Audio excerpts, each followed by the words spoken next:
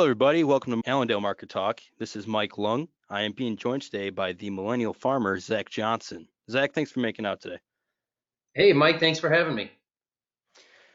So, the millennial farmer, the YouTube sensation. I was actually talking to one of my clients the other day, and he was very excited that I was talking to you today. Him and his son listened to you. So, how did this all begin? What made you decide you want to be the millennial farmer, getting everything out there on YouTube? Well, I started it. I certainly started it as a hobby, but the purpose for doing the hobby was just to try to get some information out there about farming and what goes on the family farms here in the United States and what we Mhm. actually do. Because as farmers, we know that there's so much information out there. Some of it's true, some of it's not, some of it's half truths, and a lot of misunderstanding when it comes to what we do on the farms. And so the reason for me starting it really was just to try to relate to people about what we do on the family farms and why we do hmm Yeah, and something else, I was listening to one of your previous podcasts, and it was talking about how you chose to put the millennial name on the front of it, using it to try and get rid of some of that stigma. One, I'd like to thank you for representing for us millennials. them. But two, I agreed with your point there about everyone thinking, well, at least you just get the media of millennials being lazy and Right. Yeah, from and what. and that's just it. There is that stigma out there that millennials are lazy and entitled and selfish, and I think there's so much of that now that I really wanted to hook the word millennial to my name for two reasons. Number one was to stick up for our generation, to let people know that there are millennials out there that are willing to work hard, who want to work hard, and who take a lot of pride in working hard for the things they get in life. And the second reason was because millennial is kind of a buzzword. Companies and people want to know what millennials are doing. They want to know what we're up to. They want to know everything about us. And so it was really a kind of a double reason for adding that name to what it is that I do. hmm Yeah, and I definitely don't think anyone can call you lazy. I mean, you got YouTube, you got Fieldwork Podcast, you're a public speaker, you got all these different cogs that go into the machine, which is the millennial farmer. How are you able to juggle all that? Because I know just farming alone is a very strenuous job. So Yeah, how do you go about that? well, that's the biggest problem is that a lot of the times I actually have to be a farmer instead of just a guy who talks about farming. And hmm so, that is really it's a struggle, it's a challenge, especially when you add in that I've got four kids in the house here and we like to spend a lot of family time together and it can be tough, but dad is still really active on the farm with me, and so he puts a lot of work in. He's always been a hard worker. Taught me hmm my work ethic for sure. My wife has been a huge key to the puzzle. We couldn't balance everything that we do and still be successful at the things that we do if I didn't have her standing behind me and ready to pick up the slack when I start falling behind. So we're fortunate enough to be in the position where she's able to do that, and I'm able to do what it is I do. And with her and dad's help and a lot of other people, we've just kind of we do the best we can to take on what we think we can be good at, and we try not to stretch ourselves too thin, but sometimes we certainly do. Yeah, it definitely happens. Glad to hear you have a good, strong family foundation on that family farm. Yeah, Uh, definitely. what are some things you see that are drastically different for you as opposed to, say, 10, 15 years ago for previous generations coming farming? I mean, obviously there's technology, but how has that really made a huge impact on how you go about farming as compared to, say, your dad or your grandfather? Well, I had a conversation with my dad just a few years ago, kind of asking him, when I was younger, it was just him, and we hmm had a lot smaller equipment, and how did you get all the work done? And certainly, he's always been a really, really hard worker, and I grew up with that, watching that, and admiring that. But my question to him really was that you can work as hard as you want to. I want to know how you got this all done, and he said, well, we didn't used to farm so many acres. hmm And it was really just it was kind of the same situation where you have the family deal, and your wife stands behind you to help raise the kids and raise the family and help on the farm when she can, when she needs to, and you just do what you've got to do. And I think There's no doubt that in the last 30 years, at least in my area, we've gone down to quite a few less farms. So there's less of us, but those that are here, we're all a little bit bigger than we were 30 years ago. You know, everybody's growing that same amount of land is still being used to grow crops, and so there's just less of us doing it, and so the machinery's gotten bigger, more powerful, it's wider, it's more efficient.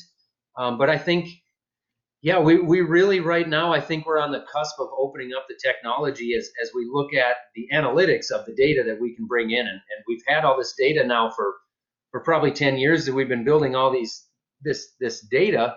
Hmm. And really what I think we're getting into now, which I'm glad to see, is really the analytics of the data and how do we decide whether that data is actually providing a return on investment or whether it's just really cool data that we can look at and go, oh, well, that's really neat. I couldn't see that before. I didn't realize that before. But there's a difference between being able to just look at that and say that's cool versus being able to look at it and say, okay, let's put something into action and let's get a return now on that data, on that information. Let's do something to increase the bottom line or benefit the environment or make something more efficient, whatever it may be. How do we use that data really to our advantage? And I think that's really where we're at right now, as far as right on the edge. Kind of, I like to use the analogy of a butterfly or a caterpillar breaking out of the cocoon. I think that's where we're at right now, is we're starting to break out of that, and pretty soon I think we're going to emerge and be able to kind of pick through and figure out what's what and what do we want to do with it. Yeah, yeah. The innovation on the farm's been absolutely incredible, and that's actually something I Yeah, talk a lot about on social media is how much farmers have come along. I mean, just the on the green movement with everything going on. If you're looking at farmers and how much they've been able to reduce their footprint over the last, say, 10 years, it's been absolutely incredible. So that yeah. The amount innovation. of the amount of people that every farm feeds now. You know, you look at that number and how quickly that climbs, how fast that grows, and how fast yield is taking off, and what we understand now about fertilizers and soil and grid sampling, and what we know about tillage and agronomy and marketing, and the just how quickly everything changes. It's a We're doing the same thing, but it really is a different world from what I think it probably was 30 and certainly 40, 50 years ago. Hmm. Yeah, definitely. How, just because of how this year has gone, how's that data helped you out this year? Has it really been a good way to make sure that you're making the best decisions this year? Because I mean, you're definitely putting everything to the test. It's a year, it's outlier. Can't really compare it to anything with how the just moisture and everything's been this year. So how's that been for you? Yeah, you know, when it comes to the data on a year like this, where we're struggling all the time to just kind of chase our tails and keep up with what we need to do, and Mother Nature sends rain our way about every 36 hours. It's just been it's almost to the point where I think you throw out any data that is not useful in the moment, right? We do everything Hmm. now because this is what's got to be done today. You know, we have to plant corn or we have to plant beans or it's go time. We're trying to haul some corn out now. We've got actually corn and soybeans being hauled out now. This week, I really feel like this week we've kind of finally caught up. We've got everything growing. You know, we're not struggling with the planter anymore. We know what's planted, and we've got a few acres that are not, and we know what we're doing with that. The sprayer's caught up, so it really, for the last about 8 weeks now, it has just been go, go, go. And you Hmm. know, you think you get a lot of breaks when that rain comes in, and eventually farmers end up twiddling their thumbs, wondering what to do. But I don't really think it is that way. I know at least on our farm, when it rains, we come up with plenty of other projects to do, and it really kind of messes us up going back and forth between what we should be doing and, well, we can't do that now, so we're going to do this other thing. And we just kind of shuffle back and forth, and you know, it seems like we keep extra busy when it rains this often because you never just start the job and get it done. It's a struggle. Right, you gotta stay on top of everything with how just absolutely incredible this year's been weather-wise. Right. It's it's been interesting. How is your crop looking out there, by the way?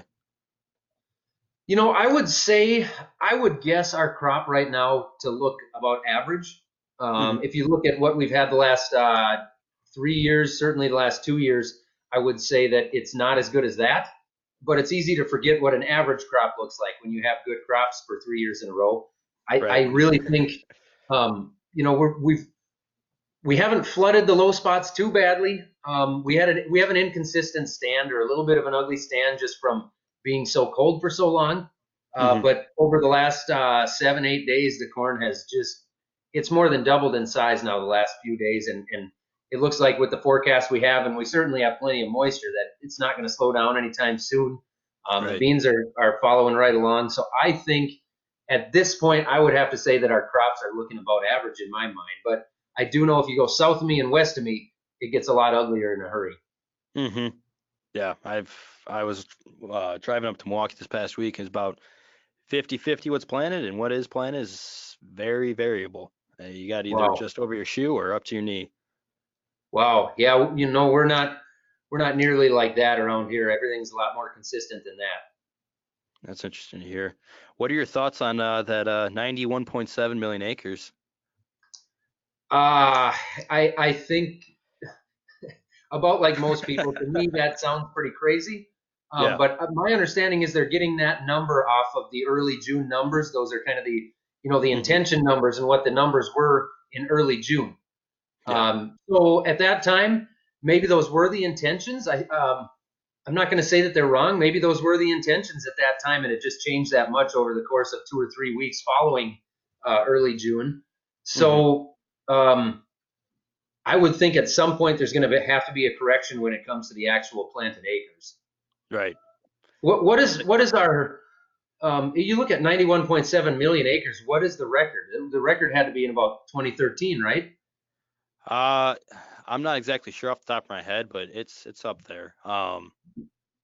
Yeah, it's got to be that Let's see. 93, 4, maybe 95 million, but Yeah. almost 92 million to me seems just, I mean, that seems crazy for everything we're hearing. But Hmm.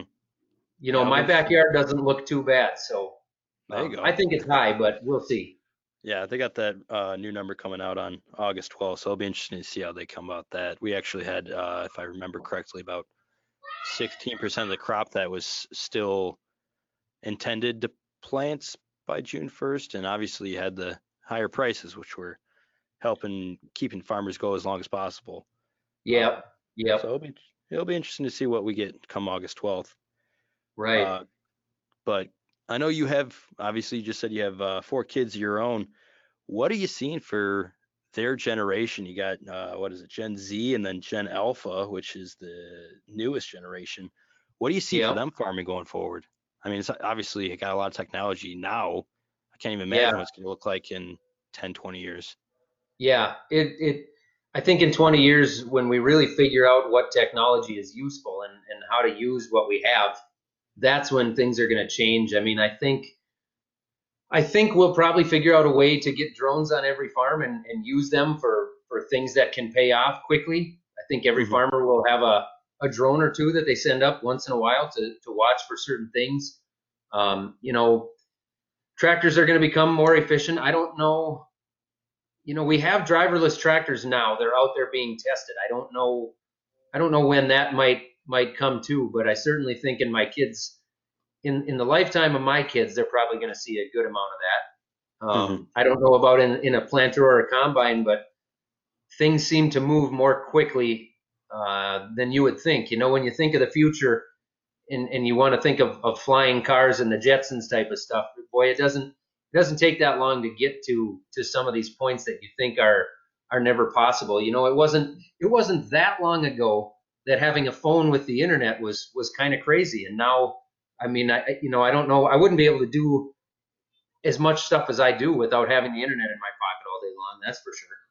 Right. Yeah, it's crazy to think that our kids' generation is going to have no idea what it's like to have not have the internet on you at all times. Right. And I'm only a few years into not being able to imagine my life without it at this point. Hmm.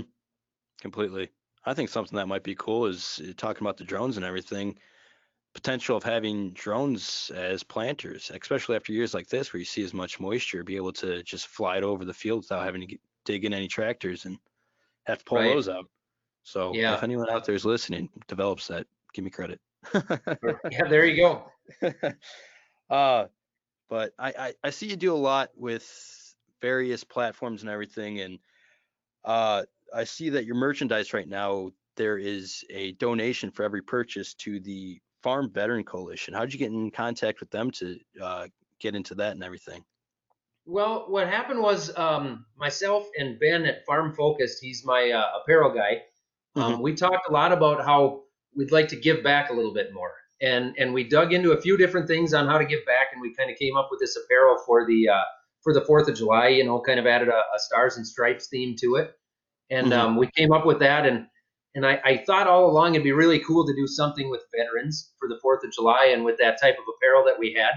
And at the same time, it would be really cool if we could somehow tie it back to farming. And so Right. we did a little bit of online research and came up with a few different options for that. And it was mostly Ben at Farm Focus that worked with the coalition and talked to them. And we went back and forth a lot, talked about what he was getting for feedback from them and what his thoughts were. And Ben is somebody that I've just come to trust a lot with, not just with apparel, but he's a good buddy of mine now. And we work together on a lot of stuff like that. And Ben and Farm Focus, they really feel strongly about being able to give something back, and I think it's really cool to work with somebody like that, and so that's what we've decided to do with Farm Focused and the Millennial Farmer. It's $5 for every single item off the on the store right now. So anything anybody buys, that's $5 that goes directly to that coalition. I just think it's a really great cause to just it's a good way to spend the money, and so Definitely. I think it was a good way to get some apparel out there and support veterans that are getting into farming. That's awesome. Yeah, it's a great cause. I like the giving back to those who give everything for us. I'm really glad that you have something to do with that. Is there any other events or speakings that you have coming up for our listeners to catch? At this time, I don't know. There's nothing coming up real soon as far as speaking. I'm going to be going to some Farmers Business Networks local events around my area. I'll definitely be at Farm Fest in Redwood Falls, Minnesota, or near Redwood Falls by Morton. I'll be there for sure the first couple of days. But as far as speaking right now, I got some stuff booked out for this winter, but coming up real soon at this time, I don't have anything actually. Sounds good. Well, if they do want to reach out to you, get to know you a little bit more, where can they find you? Well, they can find me definitely on YouTube. You can look for MN Millennial Farmer. You can find me the same on Instagram and Facebook.